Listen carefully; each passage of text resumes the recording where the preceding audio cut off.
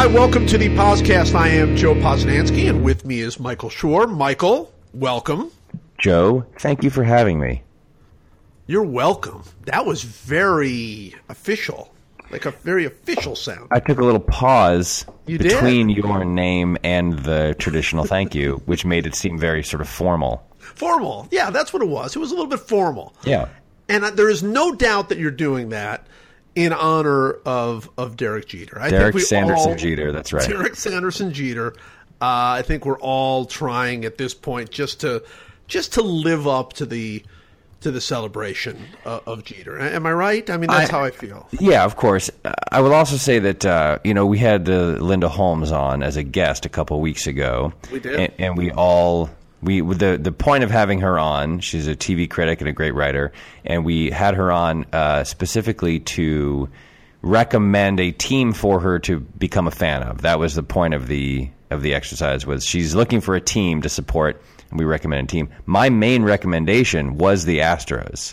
That's right. And I feel like what she is now seeing, I don't know if she's made up her mind, but what she is now seeing after last night is like, that is a great piece of evidence in favor of rooting for the Astros, because to go into Yankee Stadium on Derek Jeter night and beat up their best pitcher and knock them around their own park was pretty great. Like, unless you're a Yankee fan, but if you're not a Yankee fan, it was pretty. Like, the Yankees of old, the Yankees of the Jeter era, win a game like that 100 times out of 100. Right. You know what I mean? Like, they never lose that game where there's any kind of like, let's celebrate the 15th anniversary of Tino Martinez's RBI double, whatever, because they do that stuff all the time, and they never lose those games. In fact, usually they win that game in a crazy comeback. And I actually tweeted when the Astros were up 9-0. I tweeted, if Jeter were really something like this, like if Jeter were really a champion, he would figure out a way to inspire the Yankees to come back and win.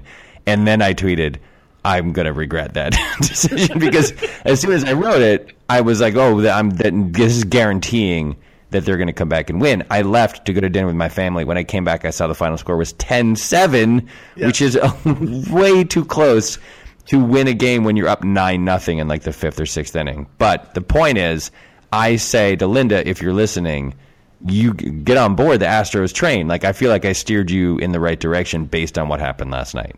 Yeah, I kind of feel like the Astros were there for all of us, really. I don't think the Astros would view themselves as America's team. They're kind of rebels, the way they run things and all that. But I think, other than there was nobody who was not a Yankees fan who was rooting for the Yankees on Derek Jeter night, right? I mean, nothing after a week of just getting peppered with Derek Jeter stuff, just again and again and again.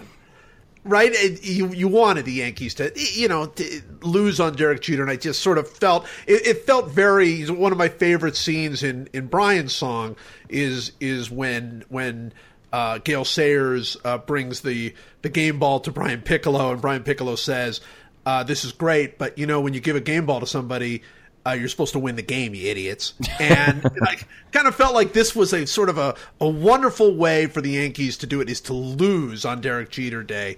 It just felt a little special. It raises an interesting question, I think, which is I have a friend named Owen Ellickson has been a Golden State Warriors fan for 20 years and is now sort of struggling with how dominant they are. Yeah. And he was tweeting last night during the game about how he should have been happy, right? His team was down 23 points in the second half and came back and won.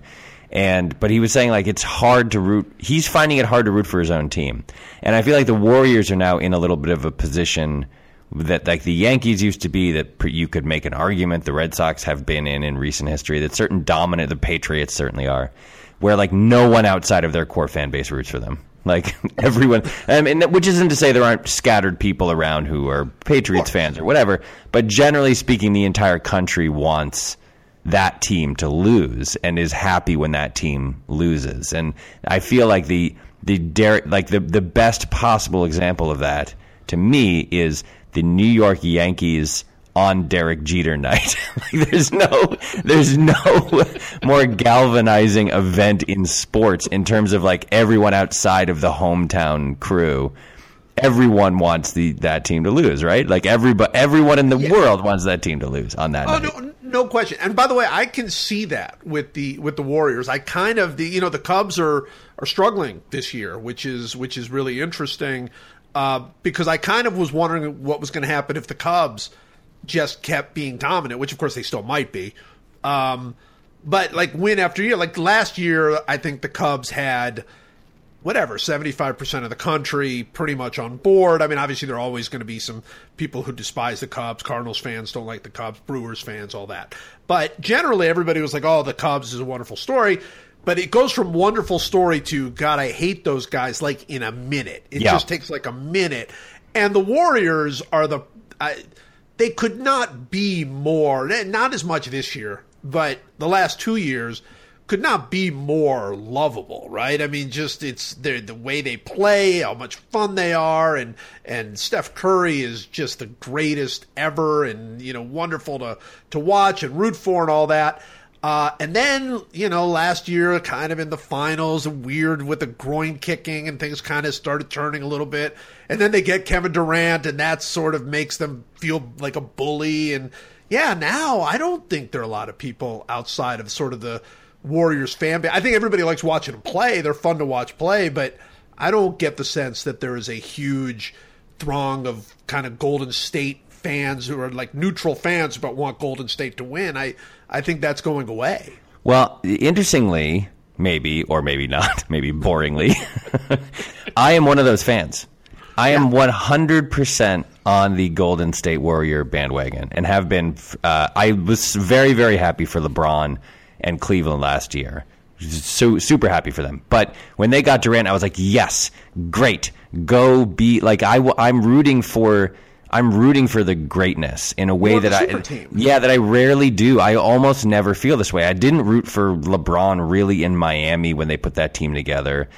I did not root for them because as you know, as we've talked about, the only narrative The narrative in sports I hate the most is he's the best player who never won a championship in any sport, and that was what LeBron was when he went to Miami, and so I was happy for him that he won those titles, and yet I didn't really care about the Heat. But when the Warriors, because they're so fun, because they were already so fun to watch play, when they got Kevin Durant, who, by the way, if you have never seen Kevin Durant play a live basketball game, it's like, I don't know even what to compare it to. Like, it's a different kind of human being. It's like a non-human being playing a game that you thought you understood that you actually don't understand. Like, you have never seen a 7-foot-tall man do the things that he does in a live basketball game. The first time I went to a Clippers game a couple of years ago and watched Westbrook and Durant,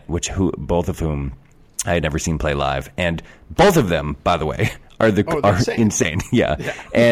But I just fell truly in love with Kevin Durant, and I when he went to the Warriors, I had two thoughts. Number one is he's going to win a title, and that's great. I'm happy for him because he deserves to win a title. But number two is, how much fun is that team going to be to watch play? And I feel like they have one thing that is stopping them from being more beloved, I think, by the casual fan or by the neutral fan, and that thing is Draymond Green. Yes, exactly. Right, yeah. So because he's kind of he's a psychopath, and he does crazy things, and last night he picked up a technical foul because he made his defense is amazing. He's maybe so good. Maybe the best defender in the league. It's him or Kawhi. And he caused a player on the Spurs to slip and lose the ball out of bounds. And then he sort of slightly bent over at the waist and screamed at him at the top of his lungs like an ancient warrior on a battlefield, got teed up, and then started screaming at the ref as if you're like, how could you call the technical? It was the definition of a taunting foul. He screamed at him so loudly you could hear it in the upper deck of the arena. And then he got furious at the ref for calling what was so obviously a technical. So I feel like, Draymond is both part of what makes that team so fun to watch because his defense is so good and he's such a weird sort of unicorn of a player. But he's also, I think, probably the damper that keeps the casual fan or the neutral fan from liking the team more. Well, I think that's right. I think that's partly true. I think it's also partly true that you just can't be the team that the neutral fan likes if you keep winning. You know, I mean, if you win and win and win and win, at some point, and look, I think Magic's Lakers were incredibly fun to watch. You know, but unless you despise the Celtics more, you weren't picking them as your sort of neutral team. You know, but I would also say this, and let me add two things to that. One is, I think I'm probably wrong. There probably are a lot of neutral fans who like Golden State, and probably like them more than Cleveland. You know, just because LeBron is Cleveland. So it's like if you like LeBron or don't like LeBron. But Golden State is this wonderful, weird mix of great players and kind of crazy and fun and, you know, all that. But the second thing I have to say is you're 100% right on Durant. If the NBA, here's what makes the NBA different, I think, fundamentally different from all sports. I think baseball is significantly better in person than it is on television. It's still great on television, but it's significantly better in person. It's just there's like a wonderful vibe when you're there at the game that is missing, I think, from television. Football is better on television, I think. I mean, it's certainly great live in its own way, but on television with the replays, with the slow motion, with everything else, you just get to appreciate the game. The NBA is great both. It's like the one sport I think, because if you're watching it on television, it's really, really fun. It's a very, very fun game on television, but it's like a whole different game when it's live because you realize how big these guys are, how athletic they are. It's, you know, how physical the game is. So it's like a whole different game live, but it's still a great game on television. I mean, it feels to me like in different ways it's great in both ways. And so when you go watch Kevin Durant on television, you like that guy's ridiculous. He's an unbelievable shooter. He just never misses. He's incredible. But then you go in person and you go, he's also a giant man. He's also like a different species. He's so big, you know, and I think that's what the NBA has going for it. I mean, I think I think hockey is way, way better live than it is on television. Hockey is almost unwatchable on TV, I think. I mean, it's like, you know, an exciting game is still exciting, but that's probably the biggest gap. But you're right about basketball. It's great in both cases.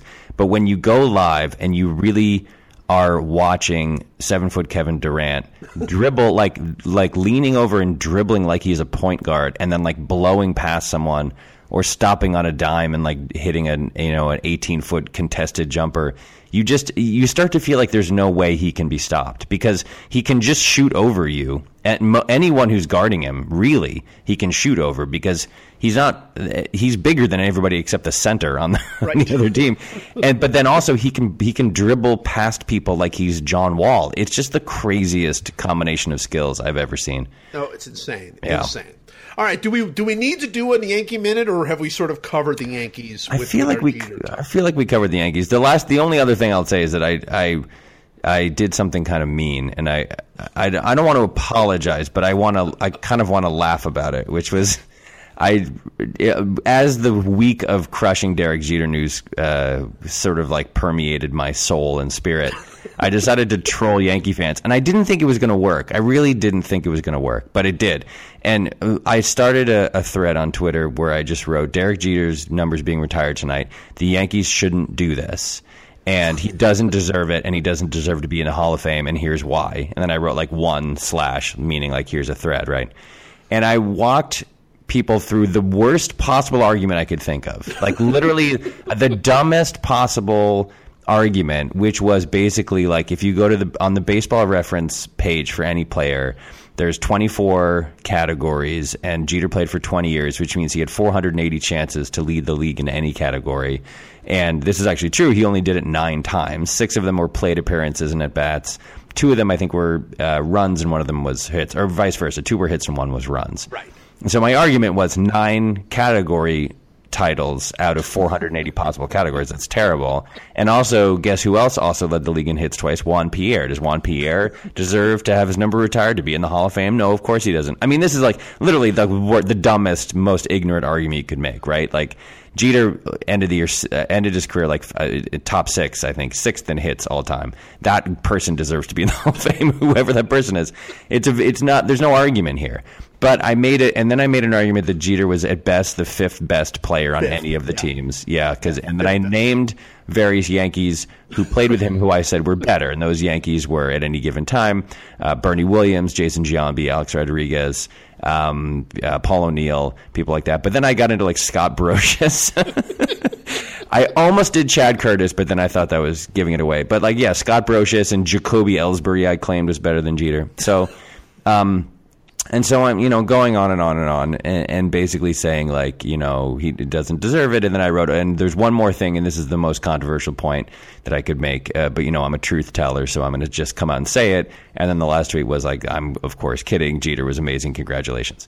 And the number of people, I can't like it in a weird way. It was an accidental social experiment because I was yelled at so loudly by so many people who were like, "This is so stupid." They called me every name in the book. They were like, They were quoting before they were even done. Before I was even done, they were quoting statistics at me, like 6 most hits all time, 5 world championships. People say he wasn't a good defender. Here's a metric that shows he was. Like, I mean, it was amazing, and I just want to say, for the record, obviously it was just a joke, but America, let's read to the end. Like, just as like a rule. And by the way, I'm guilty of this sometimes too, but like, read to the end of something before you share it on Facebook or tweet about it or whatever. I have done this many times. I've read a headline or a first paragraph and I have tweeted something and then I have to go back and write like, oops, sorry, that was dumb. But like this was like, to read 13 tweets probably takes 68 seconds or something like that. Yeah. So I wasn't asking for a huge investment of your time. I was asking for, let's say, 68 seconds, but I just read to the end, please. And because this was stupid and harmless and a dumb troll job by me because I hate Derek Jeter / respect him / admire him. But like, are afraid of him. That's right. But this is like, to me, it was like it went into this larger category of like, oh, this is why we have problems with the validity of news and facts on the internet. That's my end of rant. Well, no, but I do wonder. I mean, of course, I saw it as you were tweeting it out, and of course knew you were. I didn't know where it was. I didn't know how you were going to end it, but I knew you were obviously trolling, and then I started to see some of the people who clearly did not think you were trolling, and even like early on, maybe I don't know. I to me, really from the very beginning, it seemed pretty obvious. But okay, early on, maybe. But when you started putting Scott Brocious up there, I mean, you had to feel like somebody was going to go, well, maybe he's not really being serious here. But here's my question, and this is actually a very serious question. Why? Why do people fall for this? Like, what? Like, is it because that the analysis of what we're doing is really, really kind of that bad? And so everybody sort of thinks like, hey, that's no dumber than other things I've said or read or written or whatever. And so, yeah, I'm buying it. I can't figure out what it is that would separate so that people would like immediately see that and go, yeah, he can't be, he's joking. It's clear he doesn't mean this. Yeah, I think it's a combination of things, right? I mean, the first one is that sports arguments inflame passions in a way that regular arguments don't always. I also think that we live in an era where the main way to get people to pay attention to your sports opinions is to make them absurd. It's the Skip Baylessification of everything. So people are like sort of ready at the drop of a hat to first of all to assume that the person is not trolling, or if they are, that it doesn't matter because I'm going to go after them. And then also there's a way in which people are just impatient, and if you see something that you disagree with or hate or whatever, you just immediately jump on it and start yelling and screaming. So it's a Venn diagram overlap, I think, of a bunch of different things that all lead to a very unpleasant conclusion or result, which is that if you tweet Derek Jeter doesn't deserve to have his number retired by the Yankees, which of course he does for the love of all that is holy, everyone, even though I'm my persona on Twitter, if you follow me, you're pretty familiar probably with like the kind of person I am. Yeah, like, but it's like even then it just doesn't matter. Like people are just ready to throw down at a moment's notice, and everyone needs to just take a deep breath and relax, I think. Well, I think your point is right, because there have been times where various people who don't need to be named will tweet something out about LeBron James that is just as stupid as the fake faux Derek Jeter argument, but they mean it, but they actually mean it. And so I think that to me is what I take away from it. I mean, obviously, other than the fact that it was hilarious.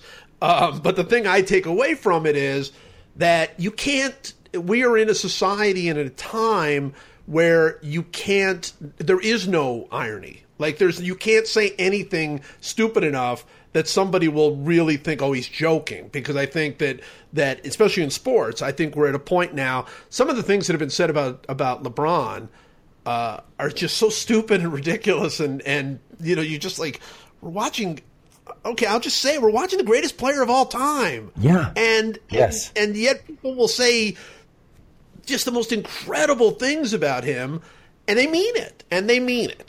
So it's nuts. It's nuts.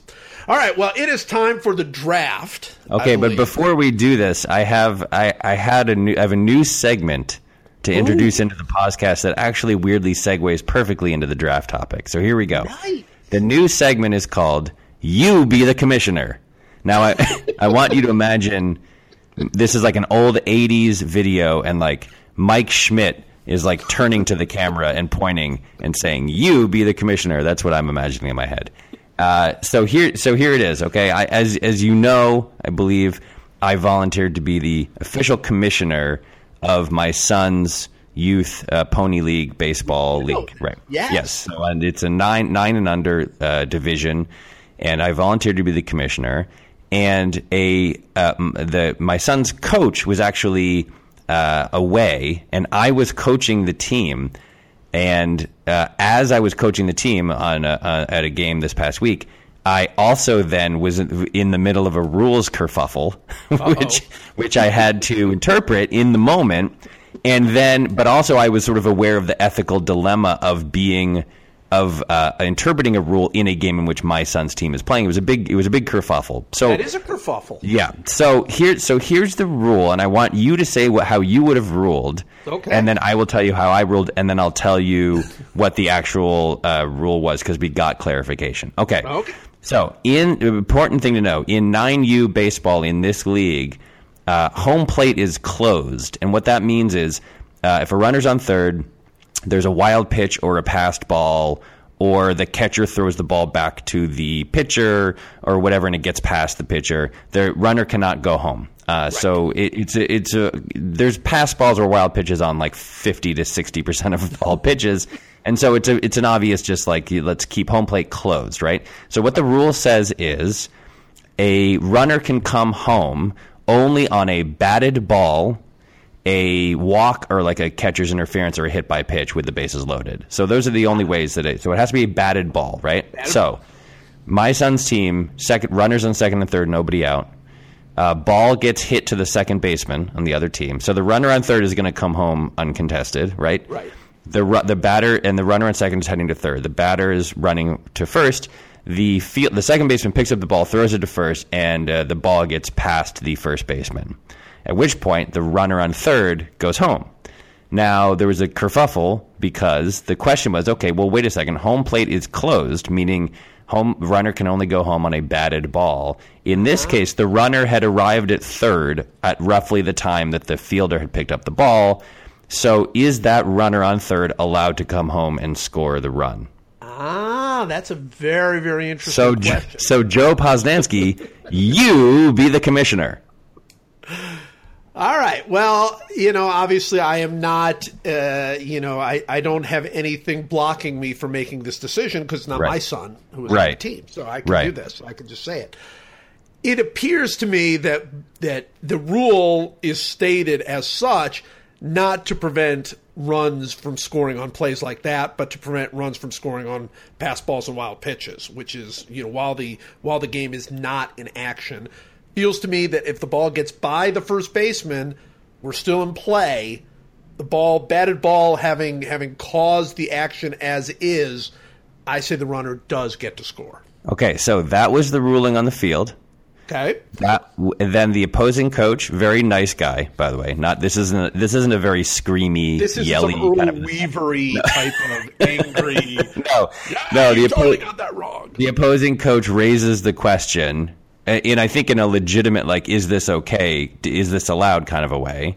Sure. I conferred with the umpire. My ruling was that ruling, which is a batted ball in the spirit of the rule, or as written, in that a batted ball includes the kind of fielding plays that are the result of the batted ball, right? Sure. And my reasoning was, what if you were in a situation where the bases were loaded and a line drive got hit into the outfield, and it took one hop, and the outfielder just missed the ball, and it went screaming past him. Right. And then theoretically, if a fielder sort of engaging with the ball in some way meant that the play was over, then you'd only score one run. That doesn't seem right, That's right. So I said yes, it is okay, and we continue with the game. And then we got a rules clarification. I wrote 400 emails because I was genuinely curious and got a clarification. And that is, in fact, the correct that's rule. good. Yeah. That's good. I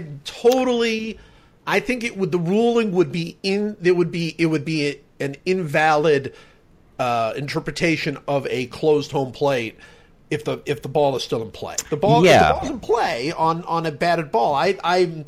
And by the way, I will say this: the nice guy who brought up the question seems very legitimate. It's a legitimate question. Absolutely. And the problem is, if you really think about it, it would be hard to figure out when to stop the play, right? That's right. It's like the second baseman picked up that ball with the runner on third and the batter heading towards first, and then threw the ball to the first baseman. What if the first baseman had caught the ball or bounced the ball off his chest or something, and it sort of dribbled into the infield?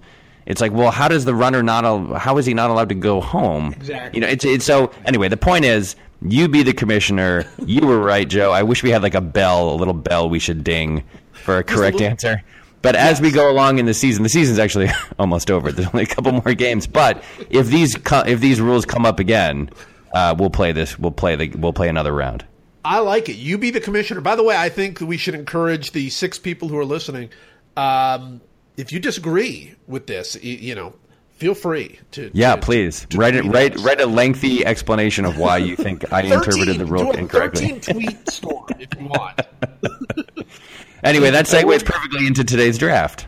It is, because today we are drafting sports rules. That's it. There's no other explanation necessary. We are just drafting sports rules, right? Yep. And who has the first pick? You have the first pick forever. Remember? At some point, you have to take the first pick. I think you should. I really think you should just take it forever. I really think that's not right. But all right, I will take the first pick this week, and maybe we'll argue about it in a couple of weeks. All right. So many great sports rules. I'm just going to go with a great classic baseball sports rule, the home run rule. I love that everything about the rule itself. It didn't have to go that way. They didn't. Early in baseball's history, of course, there were no fences. So balls that would go past the outfield, you had to run it out. You had to run out home runs. And then you had fans circling the field, and balls would go into the fans. And that sort of created all sorts of controversy and whatever. And then they started putting fences up. And used to be, there was a time where if you bounced the ball over the fence, it was still a home run, which is horrible.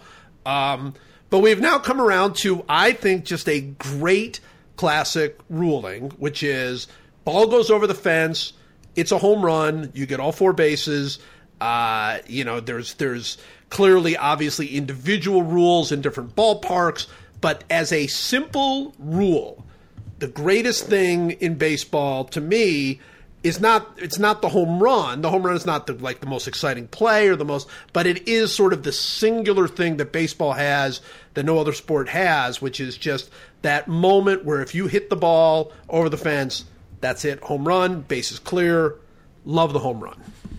I like it. There's something great about, and you touched on this a little bit, but there's something great about how, because of the irregularity of baseball parks, there's different weird aspects of the home run rule. There's at Fenway in dead center, there's like a weird triangular stand that comes out of center field. So there's a yellow line that goes like up the middle of the center field wall.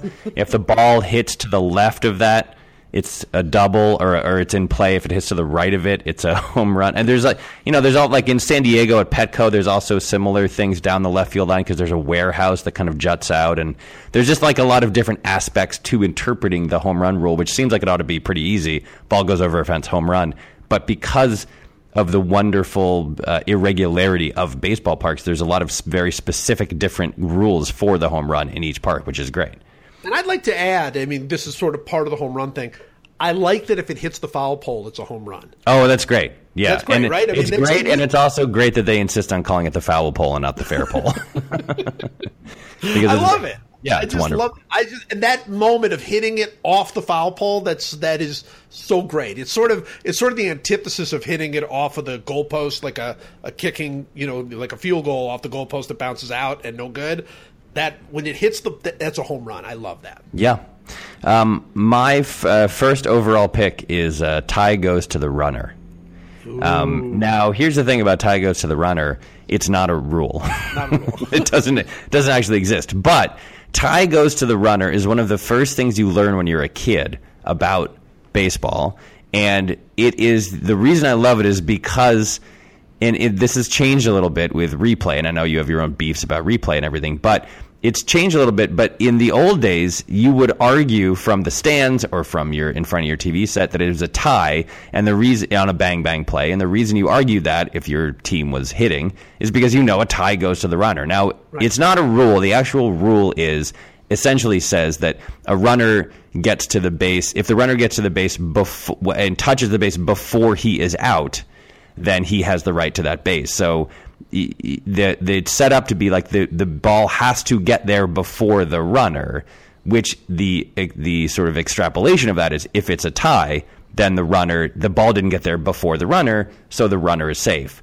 But the way it's interpreted, the way it's spoken of at every level from Pee-wee baseball, from T-ball all the way up to professional baseball is tie goes to the runner. And it's such a wonderful, there's something so wonderful and simple and poetic about it, which is like you hit the ball into play, you run as fast as you can. If the ball and your foot arrive at the same exact moment, you get that, like you won. That's what you're doing. You're racing the ball, and if it's a tie, that counts as you winning. The other great thing about tie goes to the runner is it never happens. There is now that we have replay, we see that an actual tie is almost impossible, especially as they've decided to interpret the ball hitting any part of the glove, right? That's what they say now. It's when it hits the pocket, the glove doesn't have to close over it or anything. It's like a literal, like when the ball hits the webbing or the back of the glove, and it's just the idea that 1 millionth of a second moment would be the same as the millionth of a second moment when a foot when like the very tip of a spike touches the very top layer of the base. It never happens. I mean, but still, I just love tie goes to the runner. There's something incredibly in a game of inches. There's something that's very poetic to me about in that inch, that particular tiny little moment, the runner wins. Yeah, I love it. I love tie goes to the runner, and I love it also because sort of you expanding on your bit about being poetic. It feels like baseball is acknowledging you deserve just a tiny little break over the fielders. Like what the fielders are doing is a little bit easier than what you're doing. So tell you what, You get there at the same time, we're giving you that base. That's like you have totally earned that base. If you can just you don't have to beat them. Just get there exactly at the same second that they get there, and we're giving it to you. I love that. I love everything about Ty Goes the Runner. I saw one not that long ago. I think this year. I mean, it feels to me like it was this year that felt to me about as close as I've ever seen to a tie. And I will not remember any of the details of it, but I remember watching it in sort of awe because they just kept going, as they will, backward and forward and really, really slowed it down to the milliseconds and whatever. And it was really close to a tie, really close to the tie. And if I'm not mistaken, they called him out on the field, and then you saw the replay, and it was like a virtual tie. And they didn't overturn it, which I think would have been great if they had, and just said, no, Ty Goes the Runner. That would have worked well. All right, my second pick, I've got a couple more baseball ones, but I want to move it around a little bit. I'm just going to go with the plain. It's not a rule per se. It's one that incorporates all of various rules, all the penalties, and so on. But I'm going to go with the penalty box as a concept. I just think. To me it's one of my favorite things in all of sports is the fact that you can do something so like bad on the ice that they put you in a box and make your team play like shorthanded. That concept, just that idea is brilliant. It's absolutely brilliant, and no other sport really has it. I mean, I guess, in soccer you can play a man down with a red card or whatever, but it's not the same thing. And it's like, and I love that there are time limits based on what you did. Okay, that was really bad, so you're in there for 5, or you're in there for 2, or I can't tell, both of you guys did it, so you're both in there for 2, and I love every single thing about the penalty box and the whole idea of it. I think more penalties should be called. I want more penalties. I think hockey is so fun and great when it's, when you have that on and there, and those guys sitting there are always so angry when they're in the box. They're like I didn't do anything. I just love that sort of feeling too. So my second pick, I'm going with the penalty box. All right, I'm going to allow you to do that. I've just decided I'm the commissioner of this draft, and I'll allow you to choose the penalty box. It's a little iffy. It's not. It's iffy. Well, it's because too many things. It's because a rule would be slashing or something, but I don't want that. I want all of it. I want the whole penalty box. All right.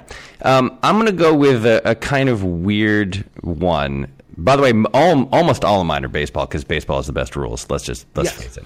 I'm going to go with the rule that if you have 2 strikes as a hitter and you hit a foul ball, you get to keep hitting. You can't strike out on a foul ball unless it's a foul tip that is caught, or a foul ball that a pop fly foul that is then caught or lined, whatever. You can't strike out on a foul ball for the simple reason that if you think back to every great classic at bat that has ever happened, almost all of them involve this rule, right? Because the drama of getting to 2 strikes and then a hitter fouling off a bunch of balls and working the count and making it a 10, 11, 12, 13 pitch at bat.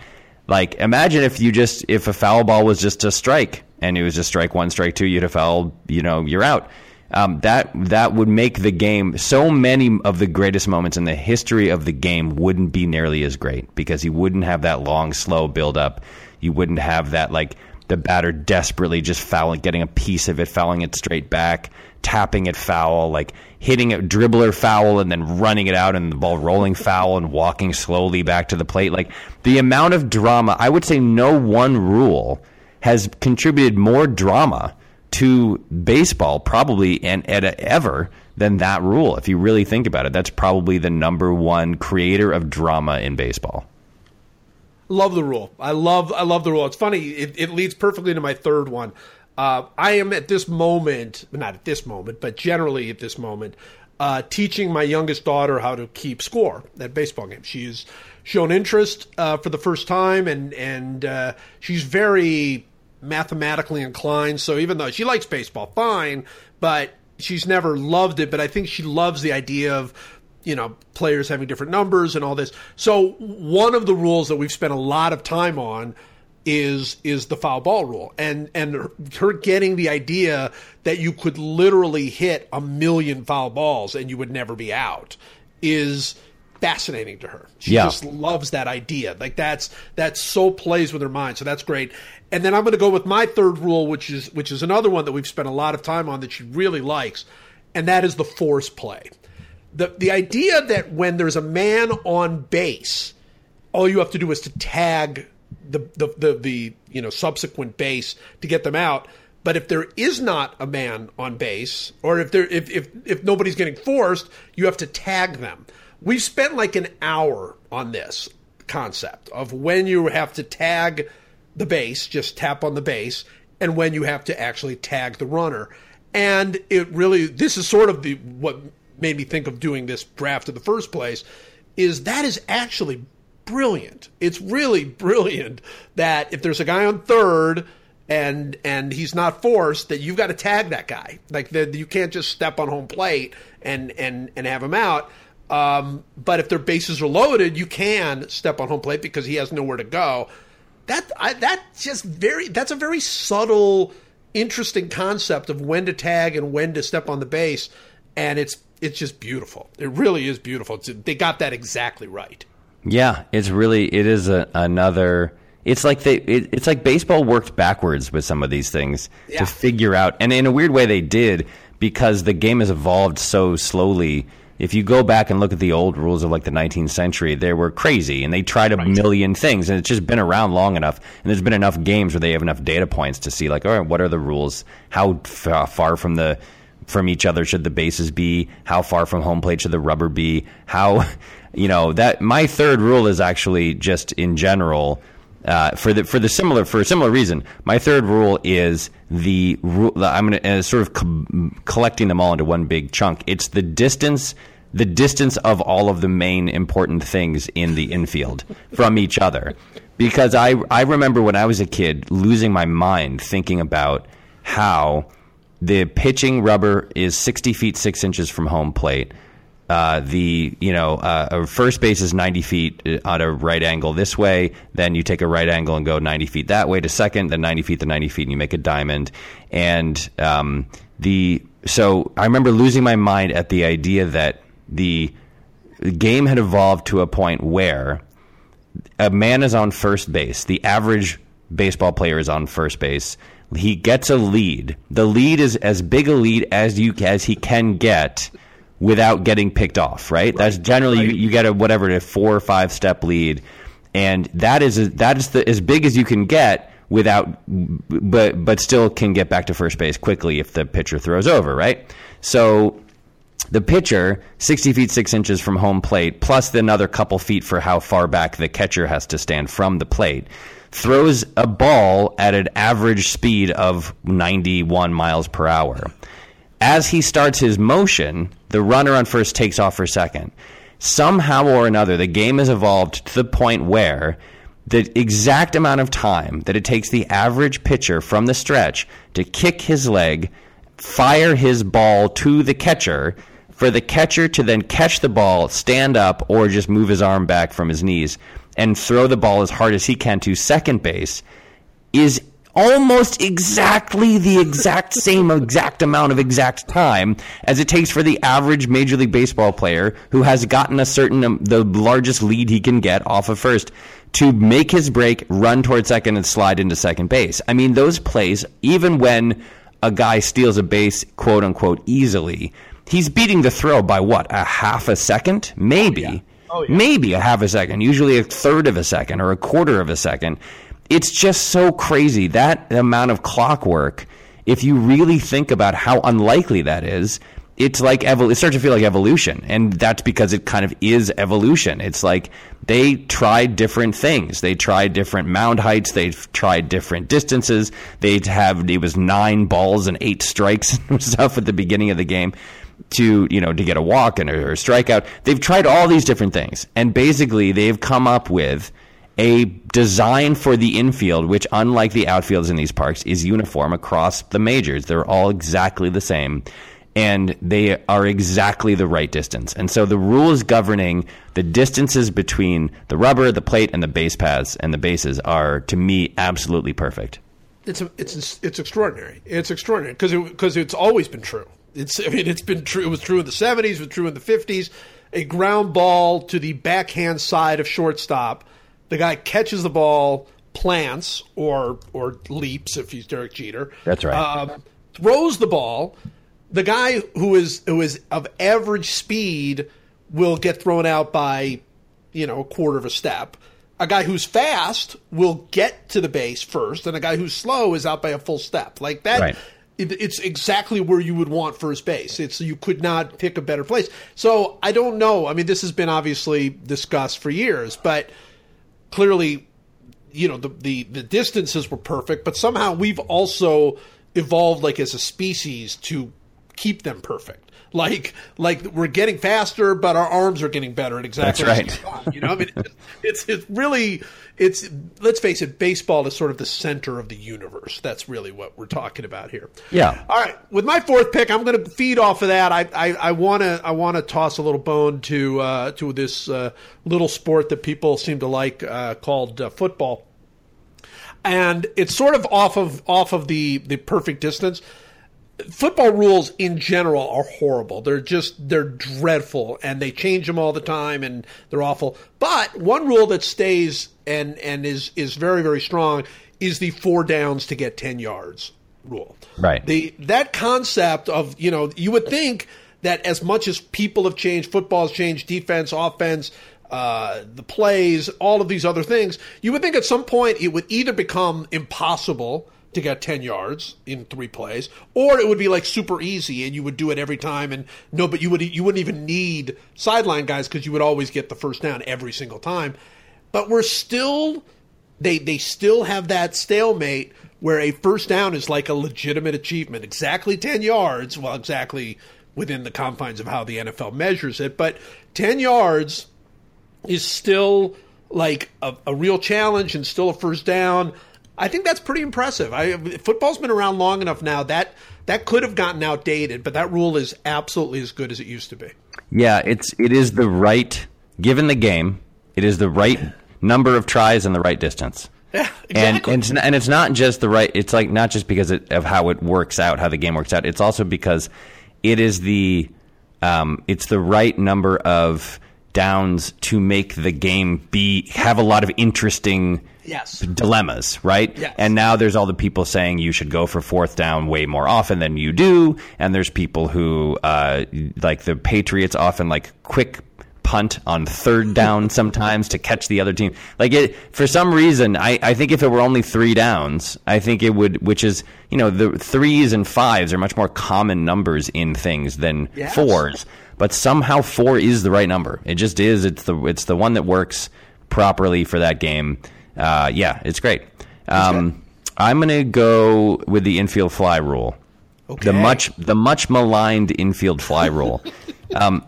There is a little burgeoning movement, at least among people I know who talk about the infield fly rule, who want to get rid of it because they argue, and they're not wrong, that getting rid of it would lead to more exciting, crazy stuff. Because the whole point of the infield fly rule is to stop basically easy triple plays from happening, right? And so, runners on 1st and 2nd, pop fly to the shortstop. He looks like he's going to catch it. He drops it. He whips it to 2nd, whips it to 1st, tags the guy, whatever. Gets a triple play, or at least a double play. I feel like the thing that I love about baseball rules is that they're really it's an incredibly complicated game, but they have a bunch of rules like the infield fly rule and the balk rule, which I also thought about taking, which are basically meant to say no funny business. No funny business. Don't play the game. Don't mess around and do a bunch of crazy wacky stuff. Just play the game, and I think that is good. I think that that is at some level the point of rules is to say no funny business, and let's have the game decided not by a bunch of monkeys running around and throwing banana peels down so that people slip on them, but rather by the actual gameplay on the field, right? So, and I really, for that reason, I love the infield fly rule. It also is kind of interesting. It happened recently in a game, right? There was a little pop fly that was sort of halfway between short and left where they didn't call the infield fly rule. Didn't say it was high enough, yeah. Right, and they got a triple play because the runners didn't know what to do, and they sort of stopped, and then they just kind of lobbed the ball around, and it led to a triple play, which is kind of cheap. But the point is, when I saw that, I was like, yes, this is why we need the infield fly rule, is because this would happen all the time.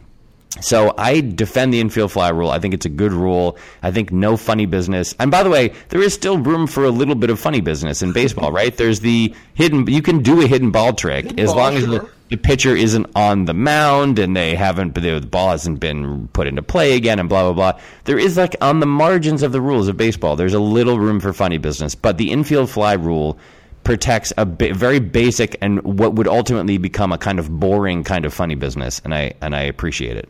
Yeah, no, I think it's actually a really great rule. The balk rule, in and of itself, is a good rule. They never call the balk rule the way I think they should call it, which is the balk rule should prevent people from doing, like, very borderline things to trick the runner. That's sort of the whole point. The idea of him going to the belt too quickly, or the things that they actually call balks on, are kind of pointless. Like, nobody even knows what they are. But the balk rule itself. But I think the infield fly rule is 100% what you're saying. I think baseball, it's sort of like, okay, and this is what other sports, I think, especially football, don't do enough of, which is, all right, we see you. Yeah, we know you're you think you're smart. That's fine. You can't do that. You can't do that. That's it. That's what baseball is. Baseball is, you play it every day, and it's like, let's just keep things clean here. Let's just play baseball, all right? Right. Which leads totally to my fifth one, my fifth pick. So I'm going to go outside of baseball one more time because it's sort of the infield fly rule to me of other sports, and that is goaltending. I think goaltending is such a great rule. Now, it's a very difficult thing to call, and they blow it all the time, it feels like.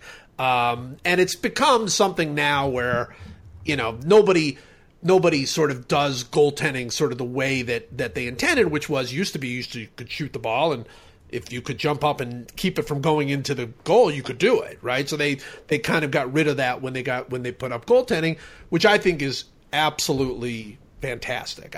To me, that was the funny business of basketball. You had like a guy who was 7'2", who could stand in front of the goal, and you would shoot, and you're like, hey, that's going in. The guy would just jump up and knock it away before it went in the basket. That ruined the whole game. Like the whole game with the athletes today. If there was no goaltending, basketball would be literally unwatchable. It would just be the final go in. Yeah, the final score of every game would be 11-8 or something. 11-8, exactly. You'd have these great shooters like, oh, a 3-pointer, no, just knocked away. So it's totally changed the game, and it's kind of a really great concept, which is, hey, if the ball is on its way down, on the arc down, you can't touch it. That is a very sort of complicated, they had a problem and they had to figure out how to fix it. And that's kind of an elegant way to fix it. I'm totally for the goaltending. That's a great rule. It is a great rule. It's a great rule. It makes a lot of sense. It's basically like you have half of the parabola to block the ball, and half of it, it's like you own the first half of the parabola and the shooter owns the second half, which is a great fair rule. All right, for my fifth pick, I was going to choose a really obscure baseball rule, which led to one of the craziest moments in baseball history. The rule is, this is my side note, I'm not choosing this. The rule is Rule 510, which basically says that if something happens to a runner while running the bases, like on a home run, where he can't complete the jog around the track there around the bases, then there can be a substitute runner for that player. And the reason this is crazy is because it happened to the Red Sox in about 10 or 12 years ago. Gabe Kapler was on base, and Tony Graffagnino, great name, great player from the past. Absolutely. Tony Graffagnino hit a home run. Kapler was rounding second, and he ruptured his Achilles. He just went down like a shot. Now the crazy, he tried to like get up and limp, but he couldn't do it. He had ruptured his Achilles tendon. So it led to one of the weirdest moments in the history of baseball, which is Tony Graffagnino hits a home run. He then is standing basically between first base and second base, waiting for 10 minutes in the middle of his home run trot because he can't pass Kapler because then he'll be out, right? So the doctors come out and they tend to Kapler, and I think they might have gotten a stretcher, if not he limped off or over the shoulders of some people. Sure. Then they conferred with the umpires, and then they blah, blah, blah, blah, blah. And Francona eventually said, they're like, you can put in a substitute runner. So they sent in a substitute runner for Kapler, who came and stood where Kapler had been, and then started running around the bases, and then Graffinino jogged around behind him. And then it was a 2-run homer. And the craziest thing is, that is a record. I'm sure that Tony Graffinino has the record for longest home run trot of all time. And it is a record that will never be broken. It was like a 10 or 12 minute home run trot, because from the time he hit the ball to the time he touched home plate, it was 10 or 12 minutes. So it was a weird moment. And I love that, of course, as we talked about with the Jose Bautista bat flip game. Sure. Their baseball has a rule for everything. There have been enough moments of baseball, enough games where they have seen every scenario, and they now have a rule for every situation. But I think my favorite part of that is, by the way, that he went and stood where Gabe Kapler had been standing. Like okay, it was like a movie scene, right? Okay, bring the stuntman in. Yeah, exactly. Stands at exact spot. Okay, go. I can't remember now whether he went and touched second base just to be sure, that this wasn't an illegal. I can't exactly, or whether he just stood exactly where Kapler had last been. I'm gonna have to look it up and see who it was. Yeah, it was. Hold on, I can find it right here. So it was September 14th, 2005. And the substitute runner was Alejandro Machado. Nice. The legendary Alejandro Machado. Yeah. So, but a truly great rule. I love that baseball is a rule for everything. But I'm going to go with one non-baseball rule, and that rule, and it's like goaltending, basically. It's the 3-point rule. Yes. The playoffs in basketball are so fun right now. And it's largely because of the 3-point rule. And it's not just because of the Warriors. It's not just because of the Warriors have 3 of the greatest shooters of all time on their team at one moment. But it's also because the way that the basketball, I keep saying baseball because I just love baseball. The reason that basketball games are as exciting, or can be as exciting as they are, the reason it was exciting, the Golden State came back from down 23 in the second half last night, is because they can score. It's possible to score 3 points at a time. And if it weren't possible to do that, you would never see what you saw. You would never see a bunch of the stuff that you've seen over the last several years. The 3-point shot, which was like a gimmick, it was an ABA gimmick that then was adopted and all that stuff, has completely changed basketball for the better. And now there's no deficit that seems too great to overcome. There is a way in which in the old days, like a drive and a layup or a drive and a dunk would send the crowd into a frenzy. But now the 3-pointer does that. Like if you watch those big wide shots from like John Wall's 3-pointer against the Celtics the other night, or Steph Curry's 3-pointers as the team is climbing back into the game, the way that the crowd, the anticipation as the ball is in the air is so great. And then the immediate explosion of joy when it goes through. It's done more to help basketball be fun, I think, than almost any other rule. I mean, it used to be illegal to dunk, so you might be able to argue that the rule that made it legal to dunk has done as much. But I think the 3-point rule and the establishment of that line has really just it cranked the excitement of basketball up by like 50% to me. Oh, absolutely. It's funny because I was thinking about this.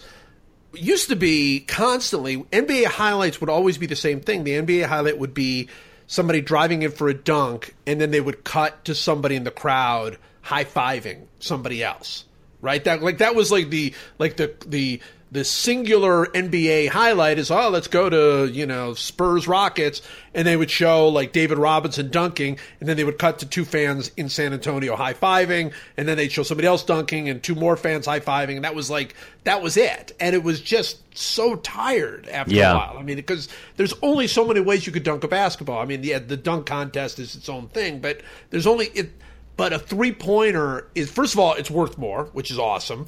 And then they just keep shooting from further and further away, which is way more impressive to me than dunking. I mean, it's just I totally agree. It's changed the game. You know, there are those that would say it is there's too much of it now. I mean, there are those that say, hey, you know, what would happen to the mid-range jumper and whatever, and low post game and all this sort of thing. I don't think there could be too much of it because it's such a skill-based shot. You know, I mean, you have to be really, really good to make a three-point shot, and especially to make it with the way they play defense in the NBA and this. I totally agree with you. Totally with you. It's one last meaningless thing to end this meaningless thing. We talk about sports and we draft things we know, like how beaches are terrible places to go. No hot fruit for Michael, nor Diet Coke for Joe. The PosCast, whoa, it's one last, whoa, meaningless thing. My one last meaningless thing is simply to say that Derek Jeter's night of having his number retired, truly, in a weird way, I got emotional. Wow. Because I truly now feel like the entire era of Ortiz is retired.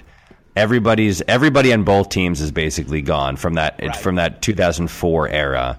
But Jeter retiring like that, Derek Jeter was more present in my emotional and mental life than any person outside of my family or friend group, and in fact was probably more present than most of my friends for a while. And him retiring, it was like, oh, it's all over. It's like I don't have to worry about the 2004 Yankees anymore.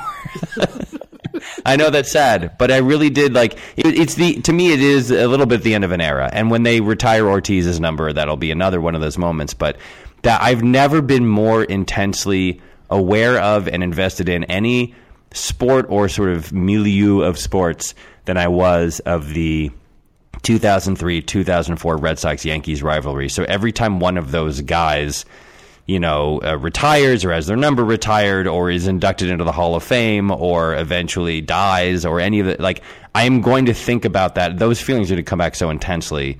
And it's part of why sports is great. It's because that means I don't like Derek Jeter, and that really meant something to me, and I had a wave of emotion about him retiring. Yeah, no, I remember when John Elway retired, that was weirdly emotional, weirdly, not in a negative way. I was very happy that he retired, and when he went to the Hall of Fame, I sort of felt those same emotions. They weren't, but I wasn't exactly it wasn't a gloating feeling either. It was sort of oh wow, that's over with now. That whole time period of my life where this guy tortured my soul is done. It's done, and I don't feel nostalgic for it. I don't ever want it to come back, but yet there's sort of a moment of passing that is definitely it's emotional. I think it's emotional. So, all right, my one last meaningless thing. Then this meaningless thing is again. Just a little personal thing. I am teaching my oldest daughter to drive. Well, she's already sort of taken all the classes and all that.